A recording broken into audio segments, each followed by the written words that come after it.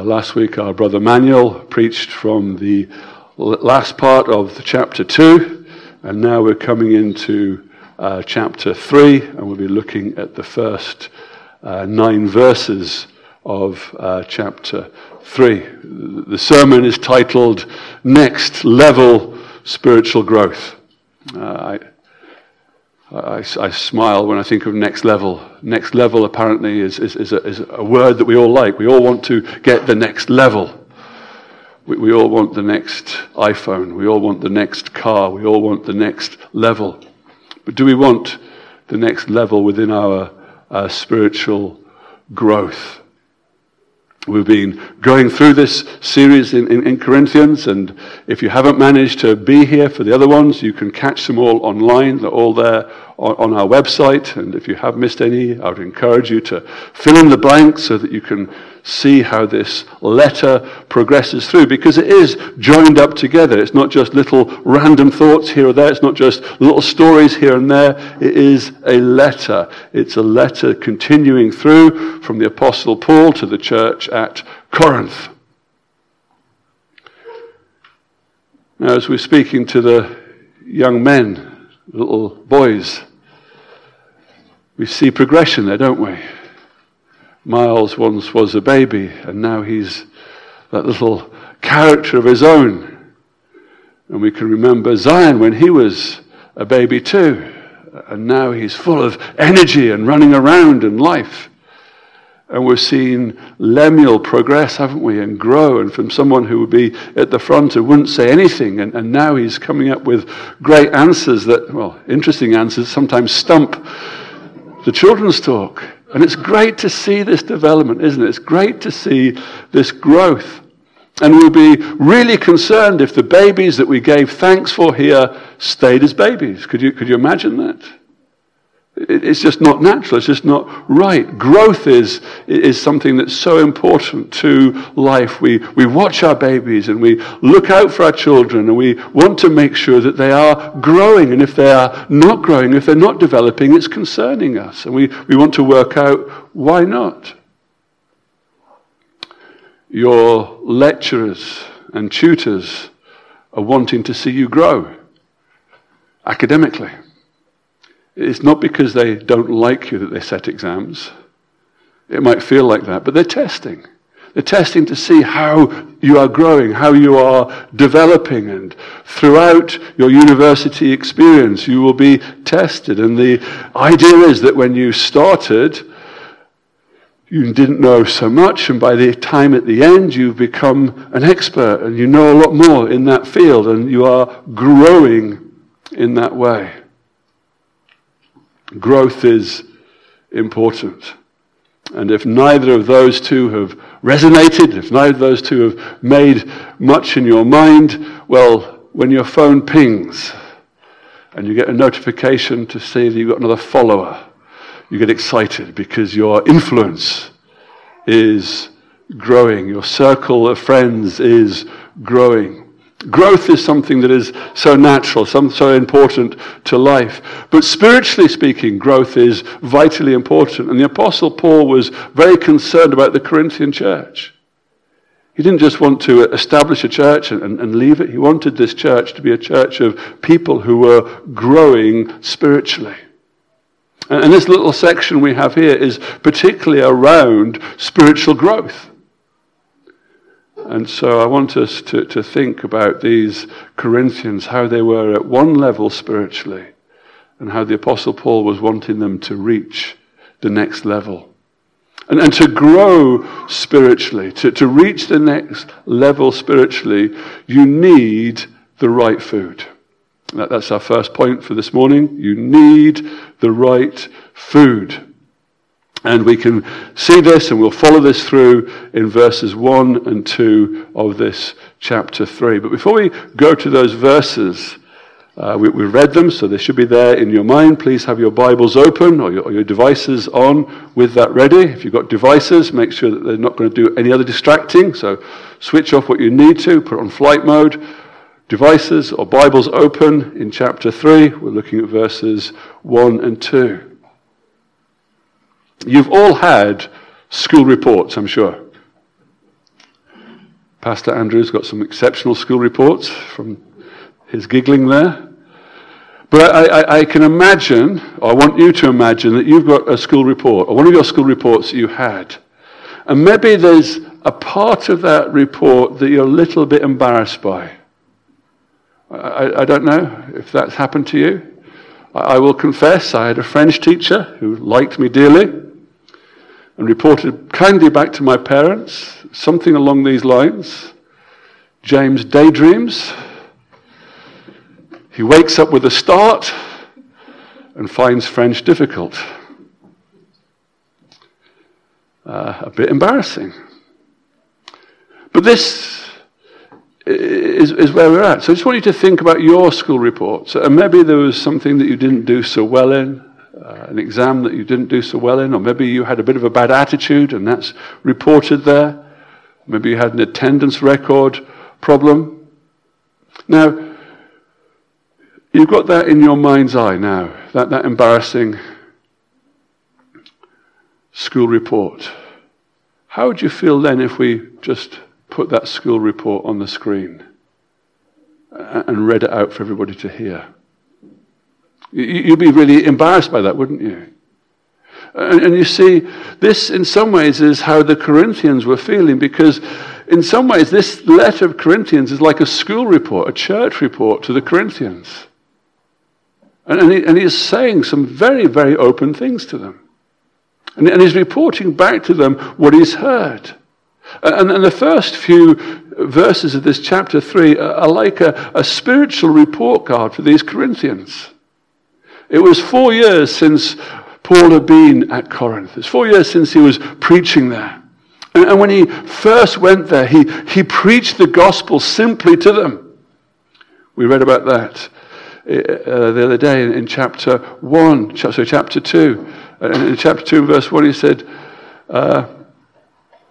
let's come back just a second. In this chapter here, he said, "But brothers, I could not address you as spiritual people, but as people of the flesh, as infants in Christ.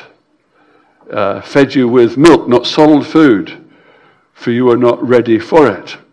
And so Paul is saying that when he was originally with them, when he was originally there with them, as that new church, he was speaking to them, and he was speaking to them very simply, not with solid food, as that illustration is, but with milk. You saw the pictures earlier of the baby, and the baby was eating the mush and the milk, and the children to grow would need solid food, and adults need solid food.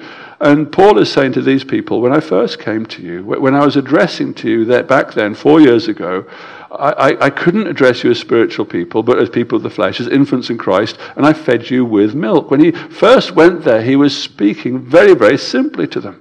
And that's reflected in chapter 2 and verse 1.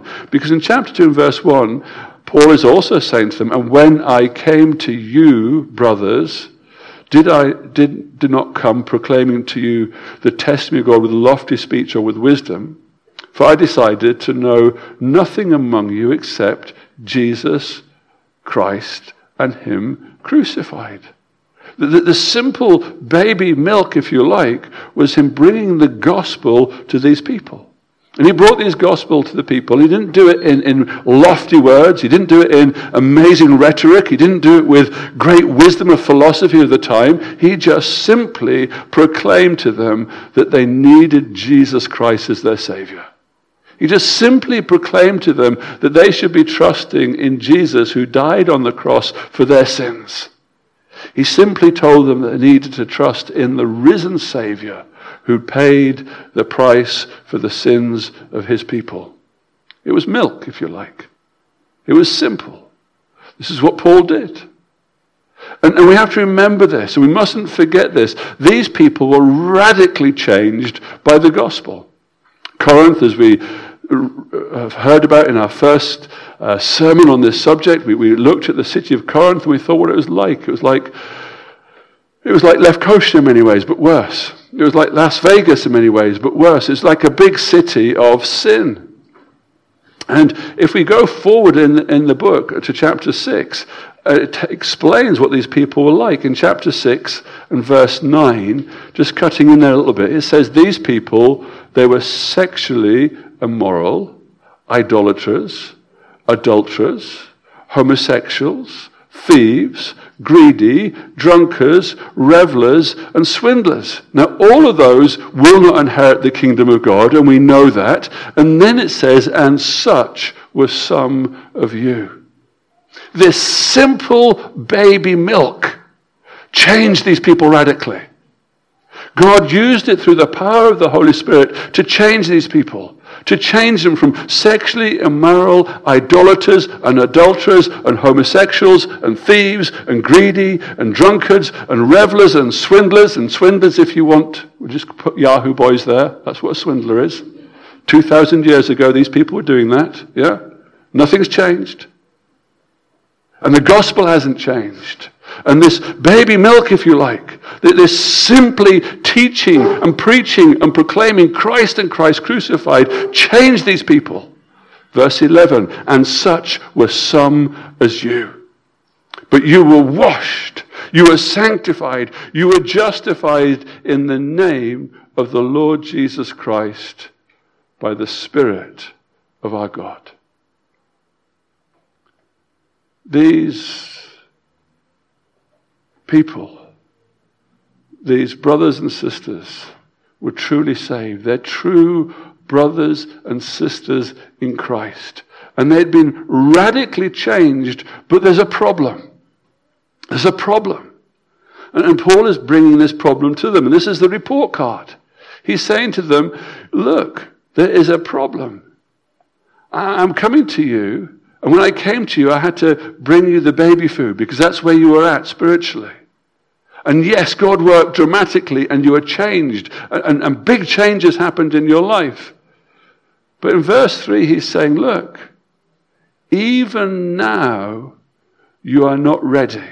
Even now you're not ready for what? Well, Paul was saying that their spiritual food should have been changing. They shouldn't just be having milk. They should be getting on to solids. But they weren't. They weren't ready for it. They'd not grown up enough to enjoy spiritually solid food. 4 years on, and they still were needing the gospel. They were still needing the baby stuff. They weren't getting stuck into it. And the picture language that Paul uses here is vivid, and we can understand it. A baby eats baby food. Now, not for a moment did they get their baby food out of the jars and put it in a microwave. That wasn't what was happening then. But it was the same mushy stuff in the pot as what they'd got in the bowl. It had been crushed up and given to them. It wasn't solid. And it was perfectly good for a baby and nutritious for a baby. But it's not what adults need. It's not what adults need to grow. And so Paul is saying to these Corinthians, it's 4 years on. And I'm coming to you now, and you're still eating baby food. And you can't take solid food because you haven't grown. They hadn't grown. And so there's this tension going on here. We read a passage in Hebrews that reflects this idea and this notion, and I think it's a good indication that it was the Apostle Paul that probably wrote the book of Hebrews, although people will debate that because he comes back to this same analogy. In chapter 5 and verse 12, he says, you need milk, not solid food. He's speaking to the Hebrews. You need milk, not solid food. For everyone who lives on milk is unskilled in the word of righteousness since he is a child. But solid food is for the mature, for those who have powers of discernment, trained by consistent practice to distinguish good from evil. So the people at Corinth were no different to these Hebrews that Paul, or whoever wrote Hebrews, was saying. He was saying to them, you need milk. You can't take solid food. You can't take solid food because you are not mature yet. You haven't got there yet. You still need this milk. And so we have a chicken and egg thing going on here. To be able to take the solid food, You need to grow. And to be able to grow, you need to take the solid food. You see, your spiritual diet is vitally important to your spiritual growth. If we kept feeding a baby food, there'd be no growth. The baby wouldn't grow. It wouldn't do very well. It wouldn't thrive. It needs to get the nutrients. If there's an imbalanced diet, there's no growth. Lots of children love sugary and sweet things. I certainly did. And I would have liked my mother to have fed me cake and biscuits and desserts and cake and chocolate and sweets and dessert. And you get the picture, yes? But I'd never have gotten to be this tall if I hadn't. It wouldn't have done me any good. And so my mother knew that I needed a balanced diet. And without a balanced diet, there is no growth. Sporadic feeding can be a problem too. If someone eats loads all of a sudden and then has days and days of fast, it doesn't do you good. It doesn't do you good. There's no real growth. And for some of you, that's what you're like. You have a huge feast of spiritual food on Sunday, and you fill yourself up like a glutton, and then you go home and you starve yourself for the week. And you wonder why you're not growing spiritually. And there can be a problem of having no appetite for real food, like that child. They don't want to eat the beans. They don't want to eat the vegetables. They don't want to eat the meat because their appetite is for sweet things that they like. And that can happen within our Christian life too, can't it? No real appetite for real food, real growth. Perhaps you don't just binge on Sunday. Perhaps you, through the week, read your Bible, but you never get out of Psalms. There's always a psalm that makes you feel comfortable. There's always a psalm that makes you feel happy. No appetite for real food. You see, not getting the right spiritual food can come about for a few reasons. And I just want to give a few practical examples of the reasons of why we might not get the right spiritual food. If you are not reading and praying yourself as a believer, you will not be getting the right food. You won't be growing. It's essential for you to get your food every day. And so reading and praying yourself is vitally important. But it's not just reading and praying yourself, like I said, because if you've not got the appetite for real food and you're just looking at your favorite passages and always going back to that same point, that's not going to help you. You need a diversity. So you need to be reading daily, but you need to be reading consecutively, going through God's Word over a period of time. Pastor Andrew advocates, and I would stand beside him, reading through the God's Word on an annual basis each year. And maybe that's too much for you. You can do it over 2 years. There's lots of plans that can help you do this thing. But if you're not reading and praying yourself, you won't be getting the right spiritual food. And if you're not getting the right spiritual food, you won't be growing spiritually. Not in a church that teaches and preaches well. There's lots of churches that have great gatherings. There's lots of churches that have lots of social things going on. There's lots of churches that will allow you to sweat and dance and have an emotional high. But if that church is not preaching and teaching God's Word, you're not going to get spiritually fed. To get spiritual food, you need to put yourself in a church where they will feed you God's Word. And they won't be ashamed of feeding you God's Word. They will read God's Word. They will preach God's Word. And with God's help, they will preach and teach it well. But from this passage, we also see something else that's really important and what we're going to develop further in our thoughts as it develops in Paul's letter to the Corinthians. You see, spiritual appetite can be broken because something else gets in the way. A spiritual appetite can be broken because something else gets in the way. And this was a big problem for the brothers and sisters at Corinth. There was something getting in the way of their appetite for solid foods. Solid food is what they needed. Good, solid, biblical teaching to grow on is what they needed. But there was a barrier. And so we're going to move on to our second point. Our first point, just to remind you, was saying that you need the right food.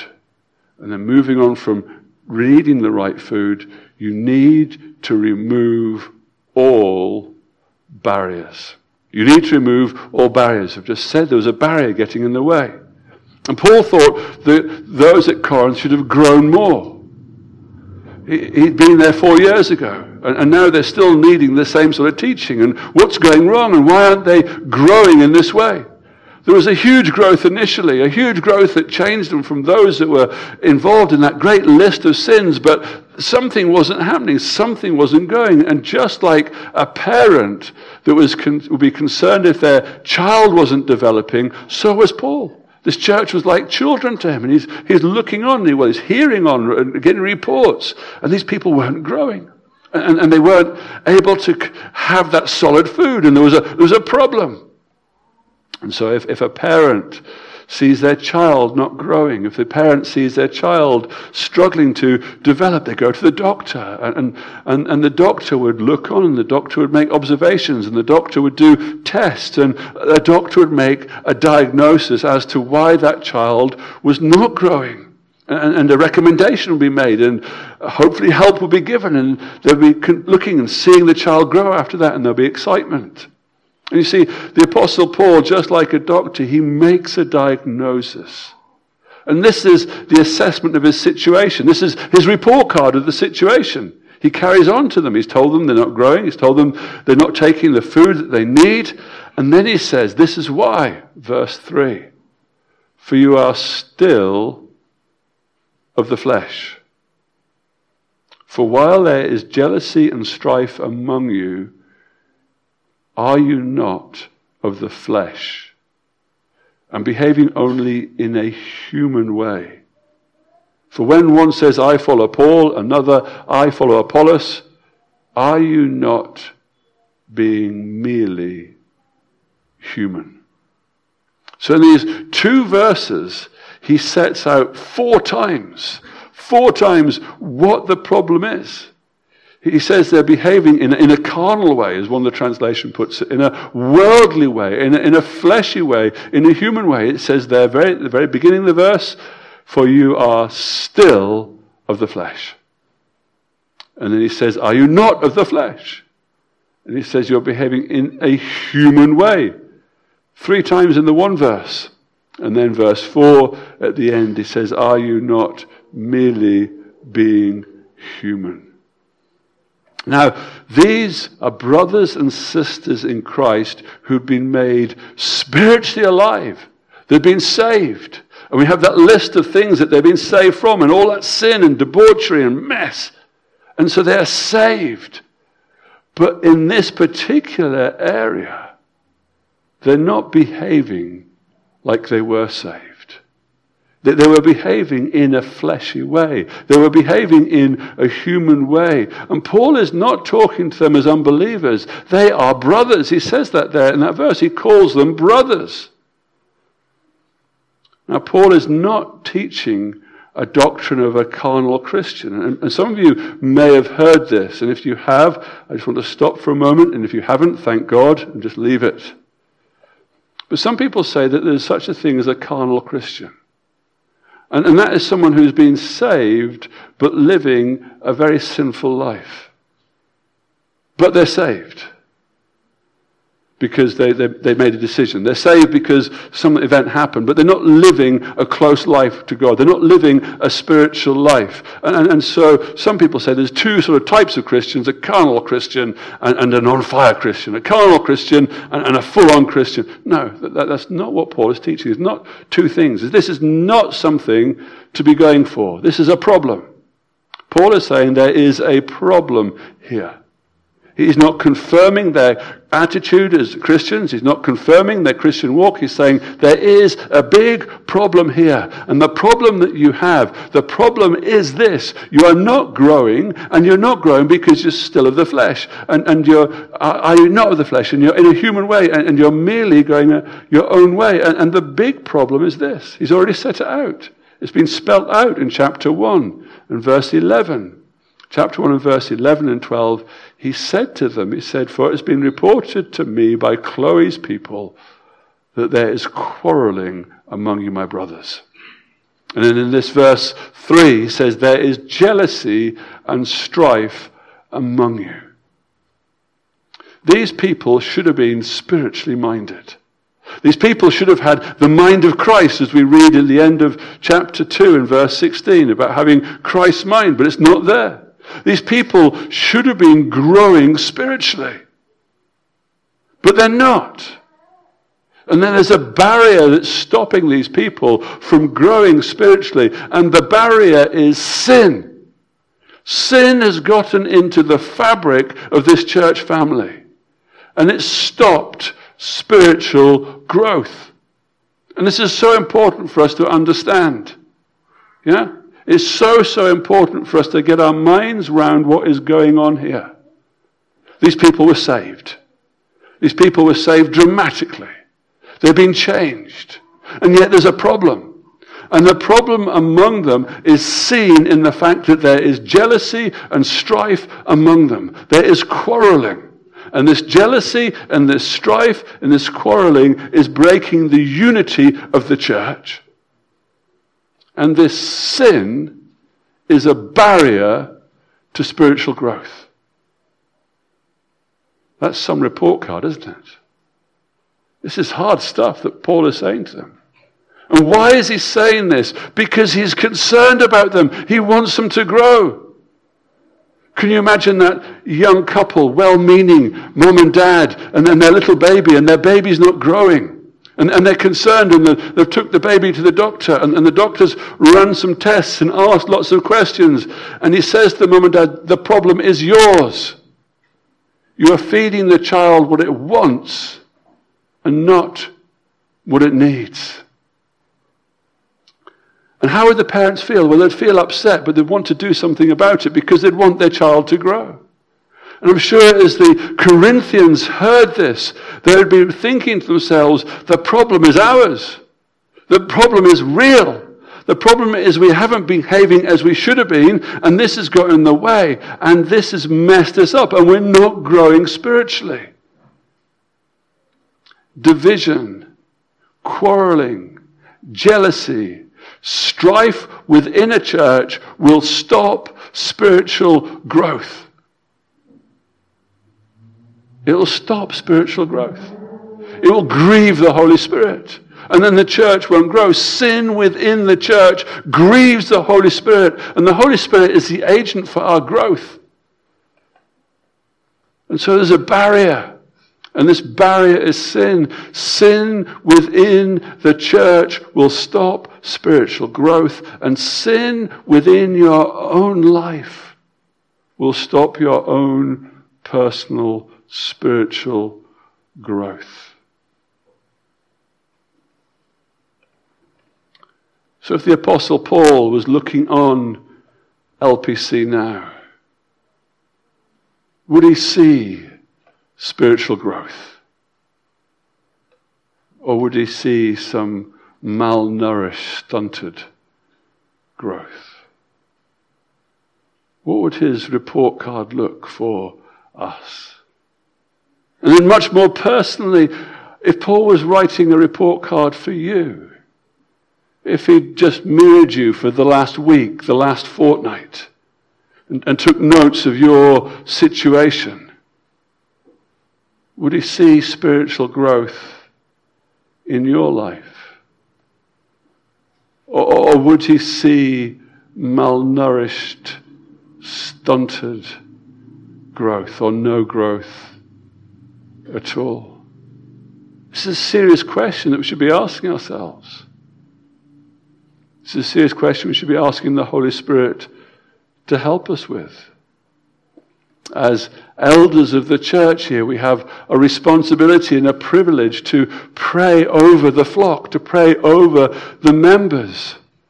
And as we do so, that there's a good number of brothers and sisters in Christ here, and we're giving thanks to the Lord for your spiritual growth. We see spiritual growth here. Praise God, at Lefkoshire Protestant Church, we are seeing spiritual growth in some of you.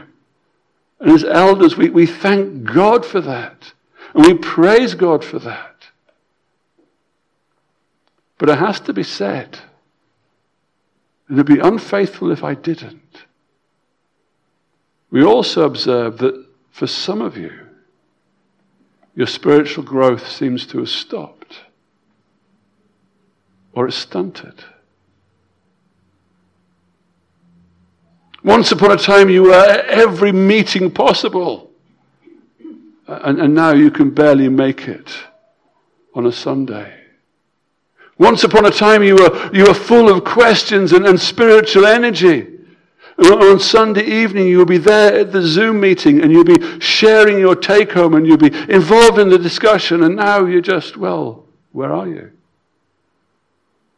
Once you were getting involved in serving in different areas and you could always be dependent on, and you were always there and you were looking to help and you were sharing and caring, and now you just sort of vanished. Once on a Tuesday evening you were eagerly leading us in prayer for revival, bringing your friends before the throne of grace. And for some of you, you once would have been here in person, and you're not. Maybe the reason that you're not, and maybe the reason you're catching up online now, is because you couldn't get out of bed because of last night's party. Or you put more priority on your studies than Christ. And as elders, we are praying. We are praying to see you grow spiritually, all of you. And we praise God for those of you that aren't, for those of you that are, sorry. And we challenge those of you that are not in the same vein as the Apostle Paul charged those Corinthians back then. What is the barrier? What is getting in the way? You see, when I don't see spiritual growth in my own life, I have to ask the question, where is the barrier? What is getting in the way? Is there sin there? Is there sin that needs rooting out? And when I look on a congregation, when I look on our people here, and I see that there's no growth, the same question that I ask myself, I ask of you. What sin is the barrier in your life? What is stopping you from spiritually growing? What is getting in the way? What is stopping you from being what you were or becoming what you can become in Christ? And so this morning I want to challenge you to examine yourselves. Examine yourselves with the help of the Holy Spirit and ask yourself that hugely important question. If you're a believer here, if you're identifying as a Christian, if you're trusting the Lord Jesus Christ as your Savior, ask yourself, am I growing spiritually? Have I grown spiritually over this last semester? Have I grown spiritually over this last year? Am I growing spiritually? Is there a change? Am I hungering and thirsting after righteousness? Am I seeking first the kingdom of God and His righteousness? Am I showing the fruit of the Spirit? Is there change? Is there things happening? Ask the Holy Spirit to convict you personally of any sin that's causing a barrier. And friends, as a church, we need to ask that same question. We want to be growing, don't we? We want to be growing spiritually. We also want to be growing numerically. We also want to be a church that's growing and seeing people come in. And maybe the reason that growth is not happening in this moment is because collectively as a church there is sin. We need to repent of it. We need the Holy Spirit to show it to us. Because we need to grow. Because sin can cause a barrier and stop growth. And just as it's heavy for the Corinthians, we need to take this seriously. Because do you want to stay as spiritual babies all your lives? No, you don't. And the very fact that you don't is a sign of spiritual life. And if you're sat here unaffected, if you're sat here thinking it's going to be time to go home soon, then you are in the worst place ever. But if you're sat here concerned, praise God. That concern is the work of the Holy Spirit. Go to God. Ask the Spirit to help. And let us individually and collectively as a church examine ourselves and go forward. And so, for spiritual growth, we need to remove all barriers. But thirdly, we also need, and we see this in this passage, to have a right attitude to your pastors. Now bear with me here. This is not saying please be nice to Pastor James and bring him offerings and gifts and things like that. That's not what the attitude is that we're talking about here. Looking at verse 5 particularly, you need a right attitude to your pastors. Earlier in this series, I think it was right at the very beginning, I asked you the question, who is your favorite celebrity pastor? Who's the pastor you're following on YouTube? Who's the pastor that you are idolizing? Who's the pastor you're buying the books of or listening to the clips of? Well, today I changed the question.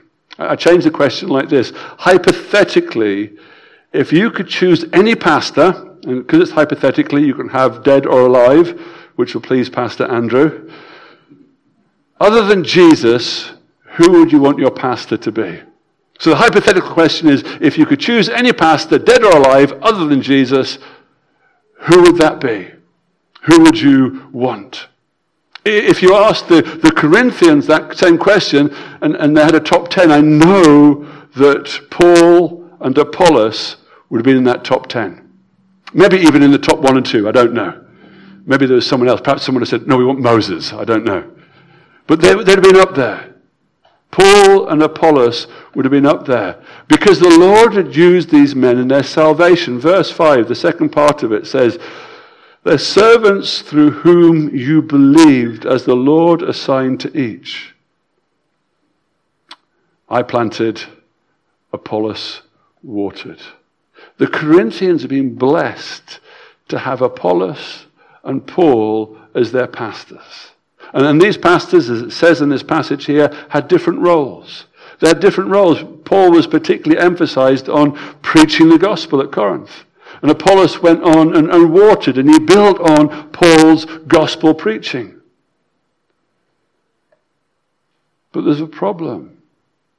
That their immaturity and lack of growth meant that the very thing that should have been a blessing to them, the very thing that should have been a blessing to their pastors, is the very thing that they're quarreling over. Do you get that? That the pastors should have been a blessing to them. But because they weren't growing spiritually, that is the very thing that they're fighting over. Look at what the devil's doing. I follow Paul. Another, I follow Apollos. And in the church meeting, in the church building, there's divisions going on. There were the Paul followers, and there were Apollos followers. And then early in the passage, we also had a few others as well. We had the sanctimonious ones. We are followers of Christ. We're better than them. And then there's the followers of Peter.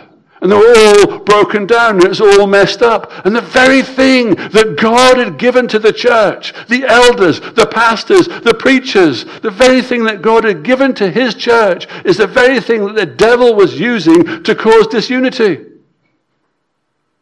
Their sin that was there was so messed up that they were thinking they were righteous. I follow Paul, I follow Apollos. And they were bickering and fighting over whose pastor was the best. Oh, Paul preaches much better than Apollos. He's like a little dynamite in the pulpit. Oh no, Apollos' arguments are just so polished. He could out-argue any of the philosophers. Paul's handkerchief. He does better miracles. And then you can imagine this argument going on between them. Oh, Paul is much more orthodox. He understands the Jewish culture much better. He's got a much better grip on the Hebrew Bible. And Apollos hasn't got it. Apollos does this, and it goes backwards and forward. Who has the most followers? It's like the child in the playground, isn't it? Arguing. My dad's bigger than your dad. And this is where the church was at. And it's tragic because the very thing that God had given to them to be a blessing, the very thing that God had given to them to bring them into the kingdom, was the very thing that the devil had used to cause upset. And that should teach us something, shouldn't it? How divisive the devil is. And in all of this, God's glory was being robbed.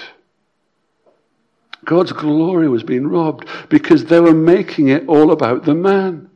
They were making it all about Paul. They were making it all about Apollos. They were making it all about Peter. They were putting it in the wrong way. And as they were making it all about man, they were stunting the spiritual growth of the church. They weren't able to get the deep doctrine. They weren't able to grow. They were impeding their own spiritual growth.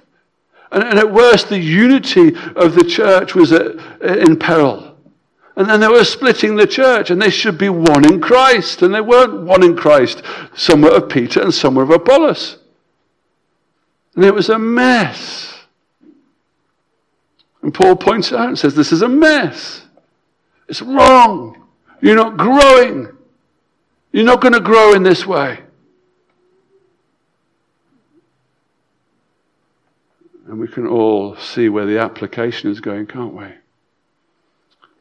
Because although this was 2,000 years ago, it is happening right now all around the world. There are people that will fight for the honor of their prophet, their man, their pastor, their preacher, won't they? The man or the woman has become the ministry. That their website, their Facebook, their buildings, what is all over it is the picture of themselves. Their shining white teeth, their bright gleaming eyes, their expensive watches, their shining apparel, or whatever it is. And we see it supercharged on social media, don't we? If you've got an Instagram feed and if you've got anything of a Christian felt there, you will see these people popping up at you. And tragically, we see it as a miniature in local churches. Huge visuals of the pastor. Instagrammable quotes and tweets. And friends, we have to come back to this. The church is God's church, not man's. And the Corinthians were getting in a mess because they were going after Paul, they're going after Apollos, and it's not man's. And in verse 9, it says, for we are God's fellow workers. That's Paul speaking about himself and Apollos. And he looks on the congregation, he looks out to the people there, and he says, you are God's field, God's building. God gives us his fellow workers. God gives us Paul's and Apollos's for our spiritual growth. And that's our attitude. That's what our attitude should be. We should treat our pastors and our preachers as those that God has put there for our spiritual growth. Not to worship, not to extol, not to venerate, but to realize that these men have been put into those positions of authority and been put into those positions of a preaching role so that the church can get built. Those people are God's. They're not their own. It's interesting, isn't it, how I just said that? Those people are God's. You have to get the writing of that properly. They're not God's themselves. They are God's workers in his vineyard. And God gives them to us. And if we treat those people as God's, then we've got it wrong. Badly wrong. It'll become a mess. You see, these men are for our spiritual growth. And it's a tragedy when they become an object of our division. And so how do we stop that from happening? Now that's the question, isn't it? How do we stop that from happening? We see here that we need a right attitude to our pastors. How do we get these things right? And I'm going to come to the last point, and probably the most important point of all, and the point that gives us hope in this situation, the point that gave the Corinthians hope. And that's for spiritual growth. You need God to give the growth. For spiritual growth, you need God to give the growth. Verses 6 and 7. You may have been wondering, why didn't I come to the most important part first? We needed to hear the diagnosis first.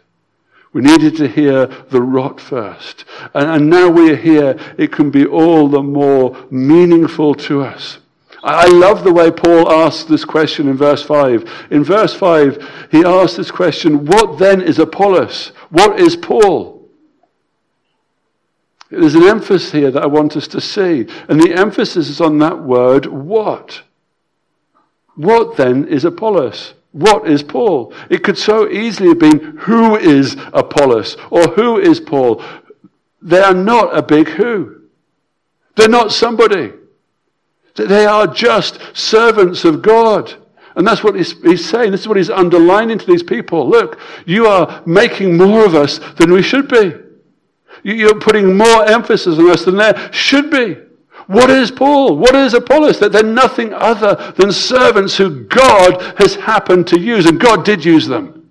And praise God that God uses men and women for his own glory. God uses them. It's not them. They're not the big who. And so often nowadays, the man of God is trying to be the big who. And he's not. He's a what? What is he? He's a servant of God. And if they can't have that title of what is he, and they need to know who they are, don't follow them.